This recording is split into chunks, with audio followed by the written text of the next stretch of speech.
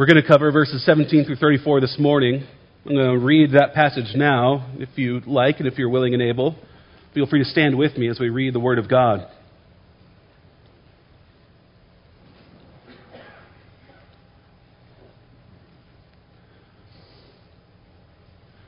The apostle who wrote the letter, Paul, says,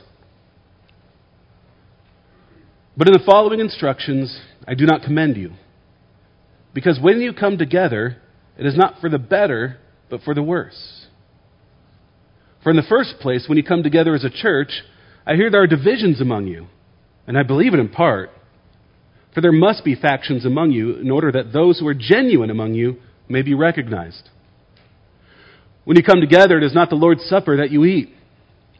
For in eating, each one goes ahead with his own meal. One goes hungry, another gets drunk. What? Do you not have houses to eat and drink in? Or do you despise the church of God and humiliate those who have nothing? What shall I say to you? Shall I commend you in this? No, I will not. For I received from the Lord what I also delivered to you, that the Lord Jesus, on the night when he was betrayed, took bread. When he had given thanks, he broke it and said, 'This is my body, which is for you. Do this in remembrance of me.' In the same way also he took the cup after supper, saying, 'This cup is the new covenant in my blood. Do this as often as you drink it in remembrance of me. For as often as you eat this bread and drink the cup, you proclaim the Lord's death until he comes. Whoever therefore eats bread or drinks the cup of the Lord in an unworthy manner will be guilty concerning the body and blood of the Lord. Let a person examine himself then, and so eat of the bread and drink of the cup. For anyone who eats and drinks without discerning the body eats and drinks judgment on himself. That is why many of you are weak and ill, and some have died. But if we judged ourselves truly, we would not be judged.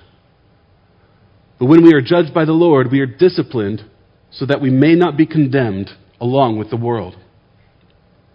So then, my brothers, when you come together to eat, wait for one another.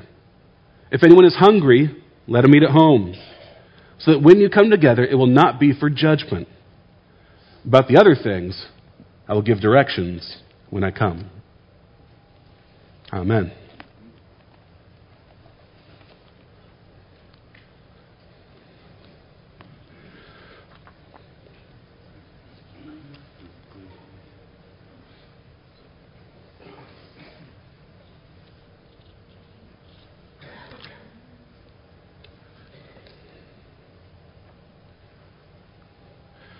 Have you ever seen a gathering get out of hand? I was thinking about that question, and I thought about, and none of you would have thought of this. Some of you aren't old enough, and some of you wouldn't have been interested, but I thought about the 1993 Stanley Cup Finals, because I'm a hockey guy, and that's just where my brain went. And I thought about in Montreal, after the series was over, there were riots in the streets. Montreal, Quebec, Canada is what we would call a hockey-crazed city. After the championship series in the NHL, in which Montreal played, dozens of cars were turned over and destroyed. Stores were looted. Almost 1,000 officers were dispatched, and over 100 people arrested in Montreal. Now, here's the funny thing. Montreal won.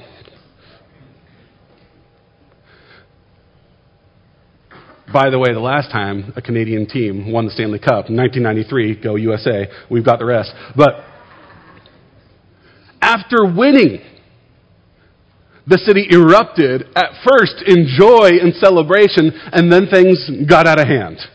And it turned into a full-on riot with stores looted. And I remember as a boy watching this and thinking, what's wrong with them? Like, how did that happen? How did that escalate to that? They abandoned, it seems, the purpose of their celebration. This should be a joyful thing. You won the Stanley Cup. And it spiraled out of control, got out of hand. Something similar happened in Corinth, not with looting and rioting and all that, but the celebration, the initial reason for coming together and celebrating was lost, and things got out of hand. They forgot the purpose and the meaning and the significance of their gathering together. So Paul writes to correct them. As Josh noted earlier, in these few chapters in the book of 1 Corinthians from about 11 to 14, these are all about public worship and how the church is supposed to conduct itself when it comes together. So it has a word on, as we talked about last week, how men and women are to present themselves, and it will have a word on using different gifts, and at the heart of it all, how we ought to love God and others in the midst of using our gifts. And then in the middle of that, we have this word on communion, because as the Corinthians gathered to celebrate communion and celebrate the death of our Lord Jesus Christ, they had forgotten who they were worshiping and what they were supposed to be doing. So Paul writes to correct them, and his main point in correcting them is this. This is kind of the main point of the whole section. Our communal worship must reflect the sacrificial love of Christ. That's a summary of the whole section, verses 17 through 34. Our communal worship must reflect the sacrificial love of Christ. In other words, as we gather together and worship, we have to make sure our hearts are in the right place, and what we do actually represents Jesus Christ well and reflects his sacrifice. Why do we need this message? We need this because our hearts have a tendency to drift towards self-worship. Even in our worship of God, we have a sinful tendency, all of us, an inclination to make worship about us. We make worship about our experience, to meet our needs, to satisfy our desires, and very quickly we may stumble into making the whole thing about us, when in reality, it's about Him. I'm reminded of a story of an old Scottish pastor who had a young gal come into his office and talk about the worship service, and she was saying, our worship service, I just don't feel anything in it. It's very dry, and I don't feel like it's causing me to love God the way I should. I'm not experiencing anything. I don't feel enough. And the old pastor replied to her, "My dear, worship is not a glandular condition." In other words, worship at its core is not about how it makes us feel. Worship is giving praise and honor to Jesus Christ, who died for us. It's not about satisfying our desires. And that is how Paul wants to correct the Corinthians as they gather for worship. Our communal worship must reflect the sacrificial love of Christ.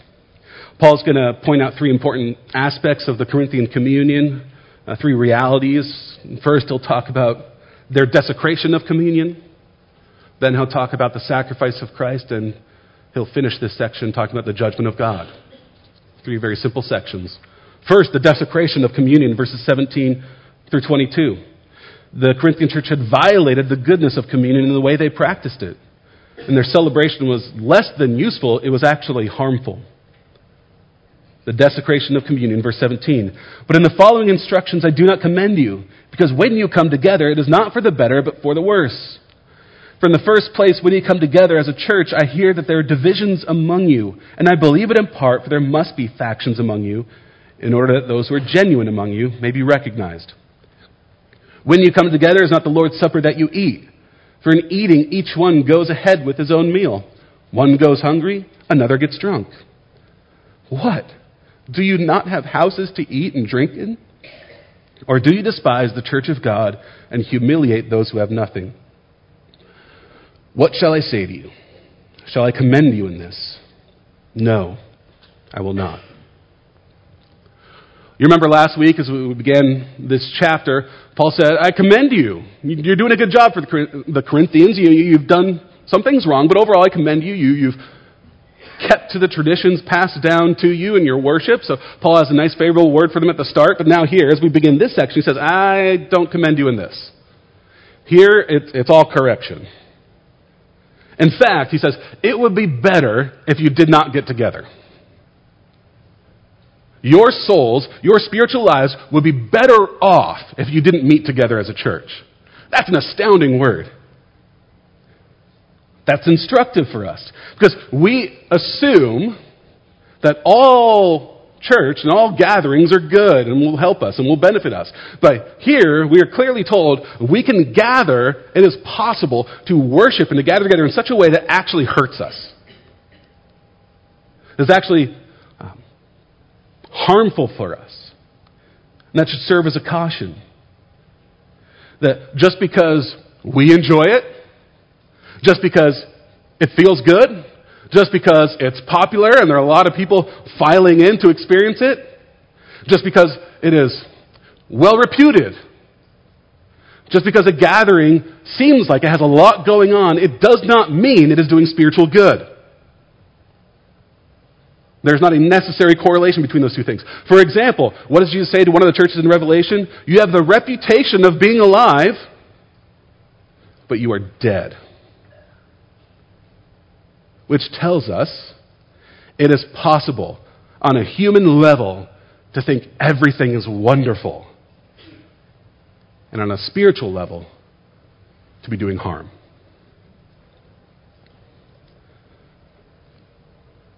So, we should be very careful not to assess our worship on how we feel about it.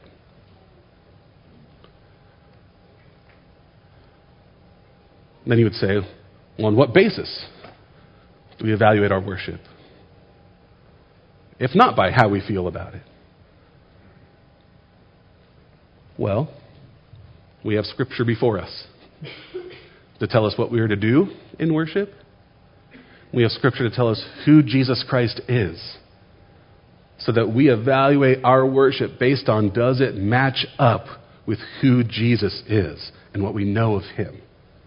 Does it honor Jesus Christ our Lord? That's the question we should be asking. Sometime we'll do, assessment of our church, right? We're required by our Constitution, bylaws every once in a while. We all love them. I love them the most, being assessed. No. But as we do that, one of the questions we should ask ourselves is our gathering, is our worship, does it reflect who Jesus Christ is? Because we can worship anywhere we want. We can worship anytime we want. But we are not to worship anyhow we want. We have to worship in accordance with what the Word of God says. And Paul's going to correct them in how they worshipped. Because in fact, in reality, it wasn't worship. Now note here, there's a couple things to note in the background. As they were gathered together, you'll see they were eating full meals, and they were doing this whenever they gathered, which tells us a couple things, that it was normal for early church, whenever they gathered together, to take communion together. It was part of the core, maybe even alongside, or even more so than hearing from the apostles' teaching. They gathered for the sake of remembering Christ and taking this meal together. It was part and parcel with worship. So when somebody asks, why do we take communion every week? We do it because that was a pattern of the early church and the church throughout history. This is why they gathered together, in part, a major part, to take the meal together. You'll also notice it was a meal, right?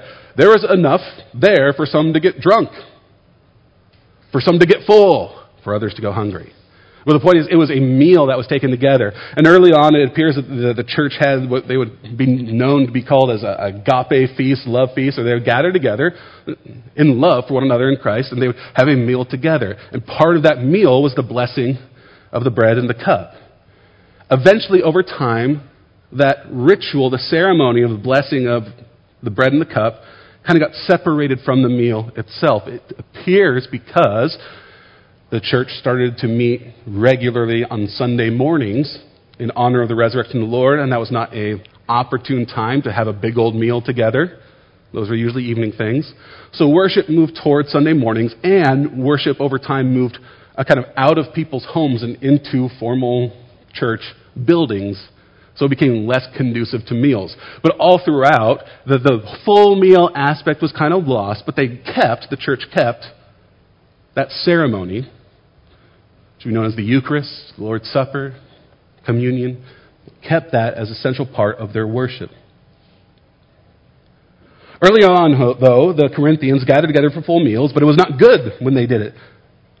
What was going on, it seems, is that there were some, again, who got full and some who went hungry, and there was a division, a segregation of rich and poor, or the socially elite and wealthy, and those who had less. It appears what was going on was, in that culture, it was normal for, in meal and gatherings and festivals and all of that, for the socially elite to be served first and to have a better spot in the meal. There's actually, we have history of recording somebody writing, complaining about those who are of higher status eating all the food in a non-Christian ceremony. And it was just kind of a common thing that the social elite, as you wandered into a home, they would have better service, even better food, they'd have an inner seat, and those who were not as high a status would be on the outside, and they might not get any. So there was a favoring of those who had wealth. And at the same time, it may be that those who had wealth and had higher status, they were your white-collar jobs, would have more flexibility in their schedule, and it may be that they were actually able to get to the meal first, while those who were laboring, who did not have as much flexibility in their schedules, could only come when their work was done, so they would actually get there later. That may have been what was going on also. But the end result was some had better food all to themselves, and they ate it all and consumed it, and then some who were more hungry, poor, came and were left out of the meal. There was a selfishness in their eating and their gathering. Some of you may remember the rule that is practiced in school. If you're going to bring gum, did you bring enough for the whole class? Yeah, right? Did you bring a treat for the whole class? And the Corinthians were not. And there is division because of it. And Paul says, I can't commend you in this. He says, if you're so hungry and desperate to fill yourselves, eat at home. Grab a Snickers. Take care of it. Because it's not the point of why we gather together. We do not gather together in our worship to have all of our desires and needs met and to fill ourselves on all our sinful cravings. And in that, I think there's a caution for us here. Even if we don't have full meals where people are getting drunk, there's a caution for us. As you gather together, are you considerate of the whole body? Or are you gathering to have your own personal needs met? We may complain about not being fed in worship, but we may ask the question, is worship about consuming? So how do we apply this? Well, if I might, a word to some of our children and donut holes.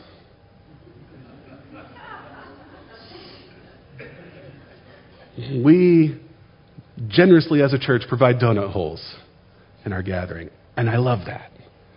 And it's great. It builds fellowship, hospitality, but just something to consider. After the service, maybe don't sprint to the donut holes, knocking people over, so that you can get there first. Consider, kids young and old, who do we worship? How can we be selfless in our gathering together? Considering the songs we sing. Maybe a song isn't your preference, but consider, maybe it's somebody else's favorite. And as we sing together, is it about meeting our own individual preferences? Maybe you're one of those people who say, well, I just don't really like to sing. Where in Scripture does it say, sing only if you feel like it? As I read the Psalms, we are commanded to sing all throughout. Maybe it's not about how you feel. We're not here to get our needs met. We are here to offer up praise, to our God. And we should do so in a way that doesn't cause divisions. It isn't selfish, only concerned about our own wants and desires.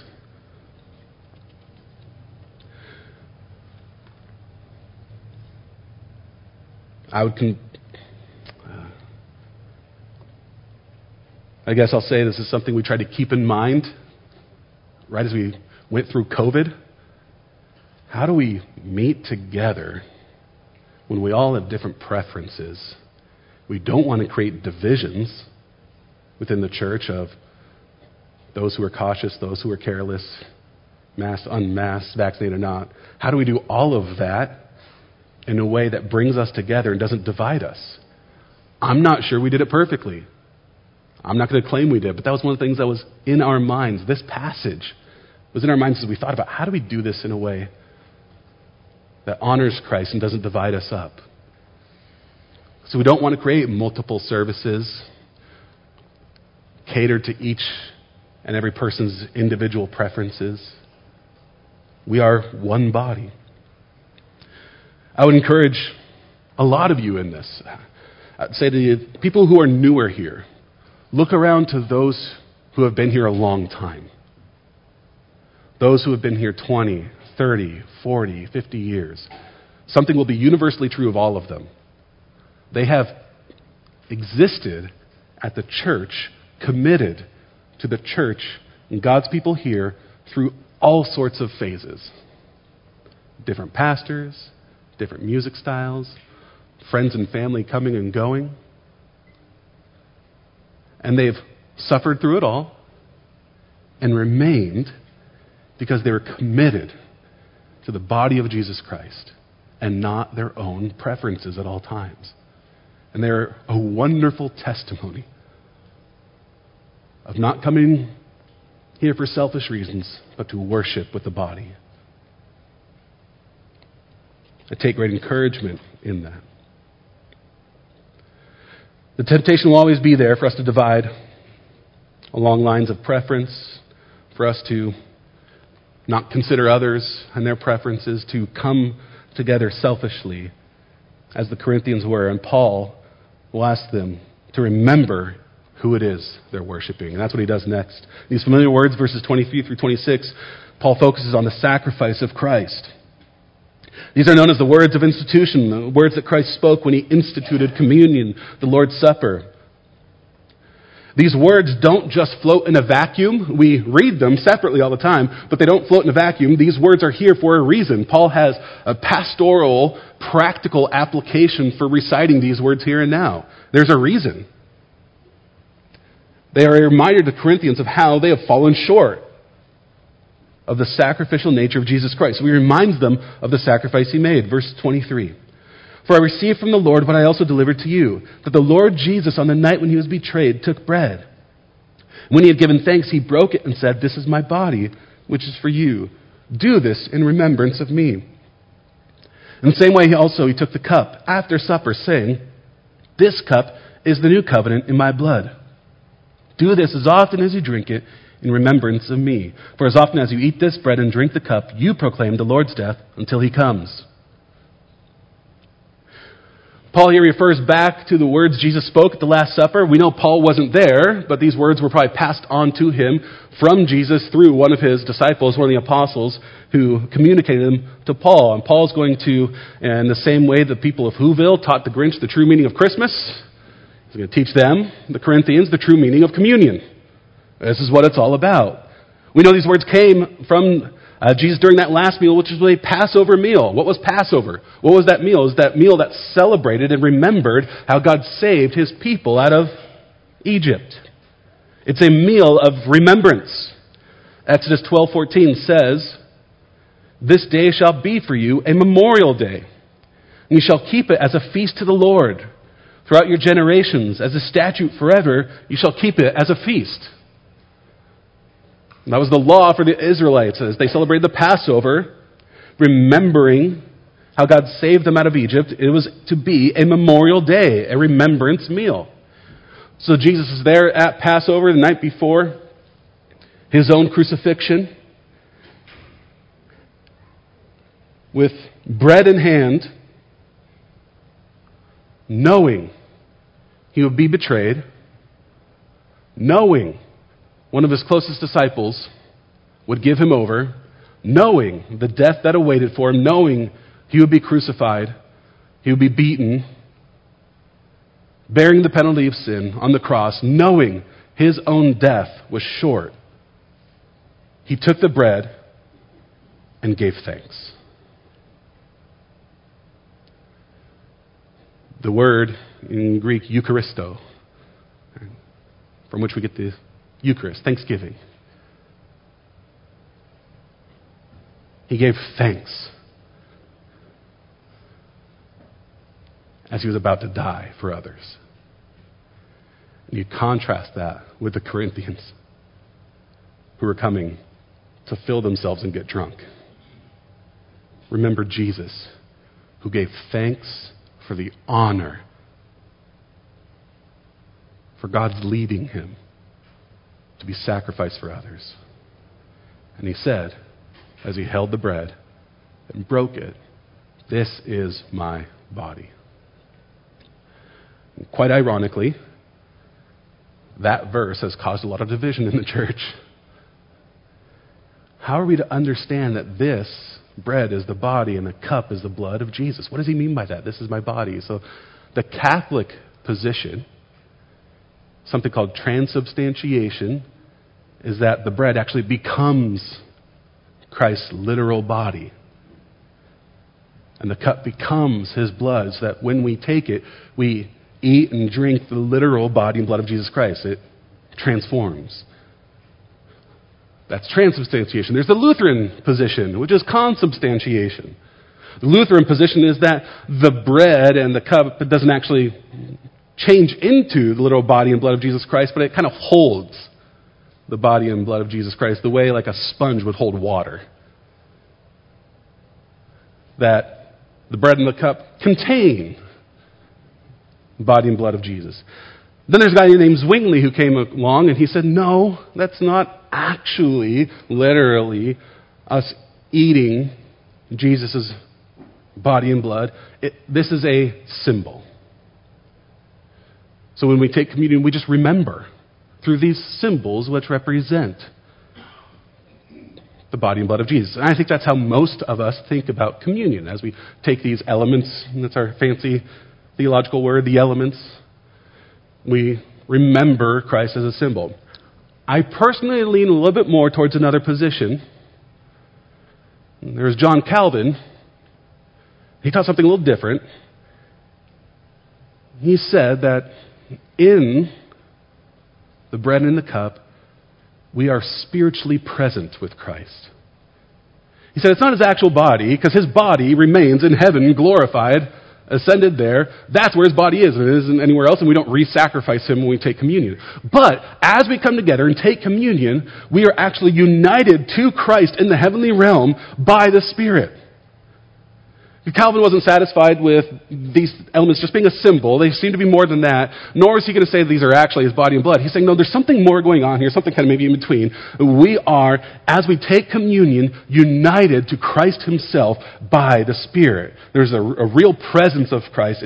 I lean towards that. You don't have to. That's just me personally. I kind of lean towards that understanding because I think there's something significant going on in communion that is beyond just a symbol of remembrance. And we'll see why here in a few verses. But something significant is going on when Christ says, this is my body and this is my blood in the new covenant.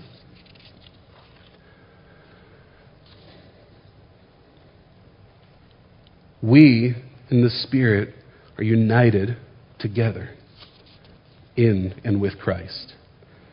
In the new covenant, as he says. And Jesus says as he lifts up the cup, this is my blood in the new covenant. And why the cup? Why is that associated specifically with the new covenant?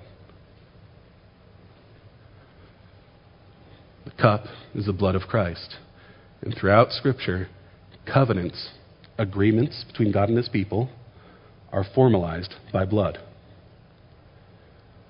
Noah, when he gets out of the altar, God makes a covenant with him. I will never do this again. I will never flood. When he gets out of the ark, God says, I will never flood the world again. Makes a covenant with Noah. Noah makes sacrifices on the altar. Blood spilled. Abraham, God makes a covenant with Abraham. I will make you, out of you, a people. You'll be blessed. Innumerable people. How does God formalize that covenant with Abraham? There's a torch that passes between animals killed and blood spilled. The old covenant with Moses, God makes a promise to Israel. I'll be your God, you'll be my people. If you follow these commands, walk in these ways, and be my people, you will experience blessing forever, and you'll live with me. How is that covenant kept? Over and over. Sacrifices of animals. Over and over. Poured out on the altar. Blood spilled. Leviticus 4:7 says, and the priest shall put some of the blood on the horns of the altar of fragrant incense before the Lord, as in the tent of meeting. And all the rest of the blood of the bull he shall pour out at the base of the altar of burnt offering, as at the entrance of the tent of meeting. And there's sacrifices where the people demonstrated their faith in God through animal sacrifices. Blood was poured out, literally poured out of a cup. So that's why you have this language in the New Testament all throughout the Gospels of a cup of suffering. Why is the cup equated with suffering? Because the cup is a cup of blood. Something sacrificed. Covenants were formalized with blood because life is in the blood, and blood symbolizes death, and death is what happens when the covenants are broken. So Jesus lifts up the cup, which is the cup of his suffering, and says, this is the cup of the new covenant. This is how the new covenant is going to be kept. This is how you are going to be kept in this new covenant. Not by your blood, not by an animal's blood, but by my blood. Poured out once. This cup is the new covenant in my blood. And then Jesus' cup, he is the one who suffers on the cross to put the covenant in place. It is his blood that is poured out. It is his blood that makes the new covenant with us. And the new covenant is not like the old covenant. For God's people to stay in the old covenant, sacrifices had to be made over and over and over and over and over again, and blood poured out over and over and over and over again. And every time we take communion, we remember that there was one sacrifice that was sufficient for all. It is his sacrifice, not ours, that keeps us in the covenant. And we raise the cup blessing that God, the God who sacrificed himself for us. In that time, in meals, there would be, we talked about this last week, sacrifices and offerings made to Dionysus, the god of wine. Begin a meal, bless the cup, and bless Dionysus, the god of merriment and feasting and wine. And there's actual history of condemnation for those who did not keep up the festival with a proper level of merriment in honoring Dionysus the way they should. There was an expectation that if you're going to bless Dionysus, then your party better be rocking. And you're actually failing Dionysus if you don't have enough merriment at the party, right? Because he's the god of that. Maybe the Corinthians had brought some of that culture into communion, but they weren't blessing the cup of Dionysus, they were blessing the cup of Jesus Christ, the one who sacrificed. And if they're going to bless that cup, and if they're going to lift that cup in remembrance of him, they better remember who the God is that they're worshiping. It's the God who loves others so much that he gave up his own life for them. And that ought to reflect, or ought to be represented in the way you worship. Don't dishonor that God in your worship. Come together, gather in such a way that you honor the Lamb who was slain for us. That's why Paul brings them back to the meaning of communion. Remember your God as a Savior, and then also remember your God as a judge. Verses 27 through 34. Paul finishes with a warning to the Corinthians about the judgment of God. If they do not take communion rightly, they may come under and have come under the judgment of God. In verse 27. Whoever therefore eats the bread or drinks the cup of the Lord in an unworthy manner will be guilty concerning the body and blood of the Lord. Let a person examine himself then, and so eat of the bread and drink of the cup. For anyone who eats and drinks without discerning the body eats and drinks judgment on himself. That is why many of you are weak and ill, and some have died. But if we judged ourselves truly, we would not be judged. But when we are judged by the Lord, We are disciplined so that we may not be condemned along with the world. So then, my brothers, when you come together to eat, wait for one another.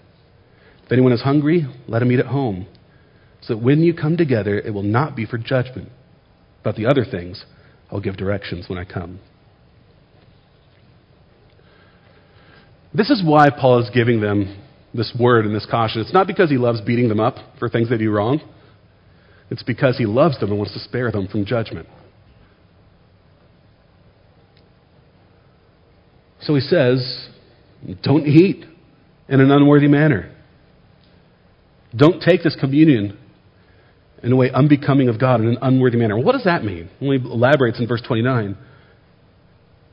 To eat in an unworthy manner is to take communion without discerning the body. All right, so what does that mean? What does it mean to discern the body? That's what we're supposed to do as we take communion, discern the body. Are we talking about the body of Christ or the body of the church? And I think the answer is yes. I think what Paul's getting at is we're to understand the significance and implications of Christ's death. Keep in mind, he laid down his own life. He gave up his body for us. And because of that, we are one body in him. He has made us one. Both remember his sacrifice in his body, and remember that you belong to that body. You're made one with it through that sacrifice. Discern both those things. We're to have an understanding of those things as we come to the table. And if we don't get that piece, then don't come. And if we don't act in a way that is consistent with the sacrifice of Jesus Christ and our unity in the body, then don't come to the table. Before you eat, examine. I remember when I was in elementary school, I think so when I was young, I remember having some broccoli. Not for communion, it was just dinner. And I remember I was about to take a bite of broccoli, and I looked down, and I saw a caterpillar in it. It would traumatize the rest of you forever, like I was traumatized. I love broccoli. Ever since then, I'll still find myself every once in a while looking down, just what's in there before I eat. I still do it. I've never found another one. But still, I kind of have this tendency now to examine before I eat, right? Like a cupbearer was to examine the food before the king ate.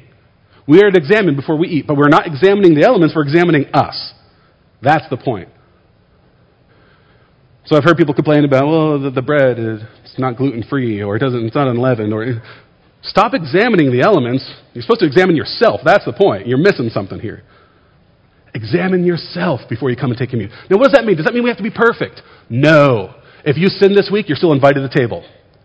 In fact, the reason the table exists is because you're a sinner. So it assumes that. Like, that's built in. We assume that you're sinful. So you don't have to refrain from the table and say, you know what, I kind of sinned this week. Maybe I shouldn't come. No, you probably need to come all the more. The point is, as you come, ask yourself, are you celebrating, are you worshiping, are you taking this meal recognizing your place in the body of Christ and who Christ is? Make sure you understand that. And are you living in a way that is consistent with that? Are you worshiping in a way that is consistent with that? Of our union in the sacrifice of Christ. This is, by the way, I don't think communion is a private ceremony. It's a church thing. So I don't think it should be done necessarily at like summer camps that aren't part of the church, or even in small groups where the church isn't present. Communion is a body of Christ meal. It's not a meal for families or a sentimental moment between you and Jesus. Communion is a meal where we understand that we are united as one in the sacrifice of Christ. So Paul asks us to be careful about who takes, to examine ourselves. That's why some churches do something that's called fencing the table. Maybe you've heard that language where they'll give warnings. Hey, before you come and take communion, examine yourself. Some churches won't even allow non-members to take communion because they're trying to maintain this level of holiness and carefulness as they take communion. So we don't do that, but some churches do. Because Paul gives clear instructions on being careful about who eats. We would say, this table is a table for those who can examine themselves and know that they belong to Jesus by his sacrifice. It's a table for believers who know their place in the Lord Jesus Christ. If you are not able to examine yourself, if you're not able to understand who you are in Jesus Christ,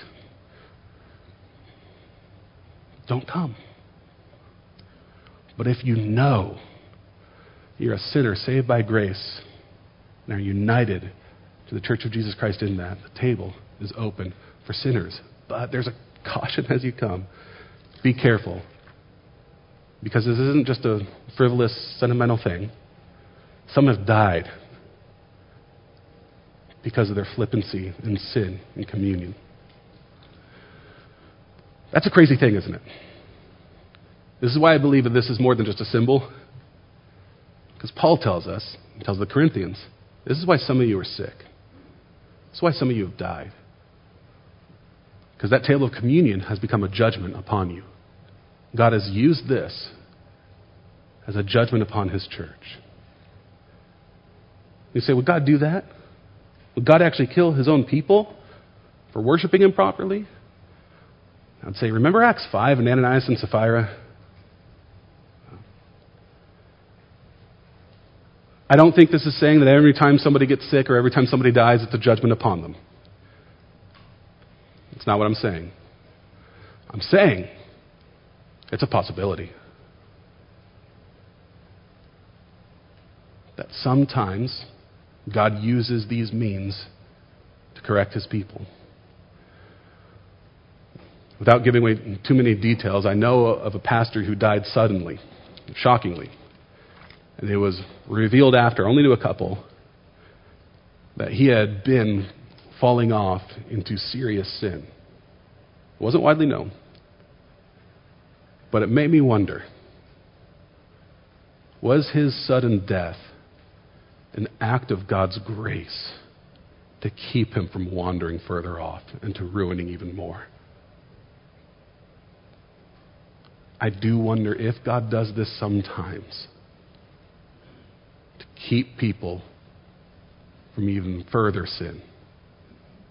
Does God judge his people from time to time, discipline them so that they may be prevented from going further off? That's exactly what was going on with the Corinthians. God, as a loving Father, disciplined his church through communion. Why? So that you won't be condemned with the world. Take this discipline seriously. We, as we come to the table, as we gather and worship, remember the Lord's discipline. It is an act of his mercy and grace to keep us from going further off into other sins. So, when you come to worship, if you're hungry, get a snack at home. Which is a way of saying, don't use the church or our worship for all your selfish needs. Come ready to worship and praise with others. Paul says, wait for them. Wait for one another. Do this together. And you will find, as you come to serve God and praise him and worship him and love others, you will be fed and you will be satisfied. And then there's some other instructions Paul has that we don't know anything about. We'll ask him in heaven. But his point is, our communal worship must reflect the sacrificial love of Christ. And I'll ask, just as a closing question, how do we do that? You can discuss this in your 242 groups. How do you gather together in a way that honors the sacrificial love of Christ? How do we do this as a church? In your own home, amongst your friends. How do you worship wherever you are in a way that honors the Christ who sacrificed himself for you? We pray that'll shape our hearts as we come together. Would you pray with me?